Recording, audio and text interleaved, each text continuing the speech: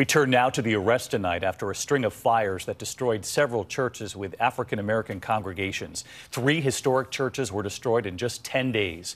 A 21-year-old man is now in custody tonight and charged with arson, and it turns out he is the son of a local sheriff's deputy who was stunned but who helped authorities prepare for the arrest. ABC's Steve Osensami is in St. Landry Parish tonight. 21-year-old Holden Matthews is being held without bond tonight. Police say that his father, a St. Landry Parish sheriff's deputy, broke down into tears when he learned it was his son accused of burning 3 black churches here to the ground. Holden's father is an employee of mine, fine man. He was shocked and hurt, as any father would be.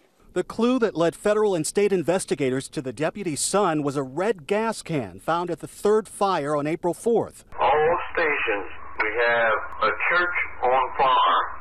Authorities traced that can to a local Walmart and say that receipts and surveillance videos show Matthews buying the tools he needed to start the fires. They say surveillance video shows him driving his father's gold pickup truck at each location.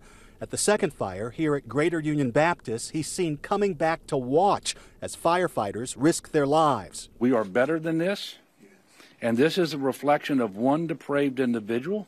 On his Facebook page, police found that Matthews is a fan of black metal, a version of heavy metal where the bands are often anti-Christian and sometimes neo-Nazi. We saw an immediate threat to public safety.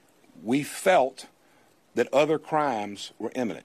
The pastor at Mount Pleasant says the arrest is heaven sent. I'm elated. I'm happy. I'm good. I think I'll be able to sleep tonight. And Steve Osensami joins us live, and authorities are still working to determine a motive. I know, Steve, but revealing the suspect's father, that sheriff's deputy, as you reported there, did help with the arrest of his son? That's right, David. The deputy worked with his boss to get his son out of the home so that they could make the arrest without hurting anyone else inside the home. He has not yet entered a plea in this case at this time. I'm standing in the middle of what's left of the first church he's accused of burning down. It's nearly 150 years old, and they're promising to rebuild. David? Just awful. All right, Steve Osensami tonight. Thank you. Hi, everyone. George Stephanopoulos here. Thanks for checking out the ABC News YouTube channel. If you'd like to get more videos, show highlights, and watch live event coverage, click on the right over here to subscribe to our channel. And don't forget to download the ABC News app for breaking news alerts. Thanks for watching.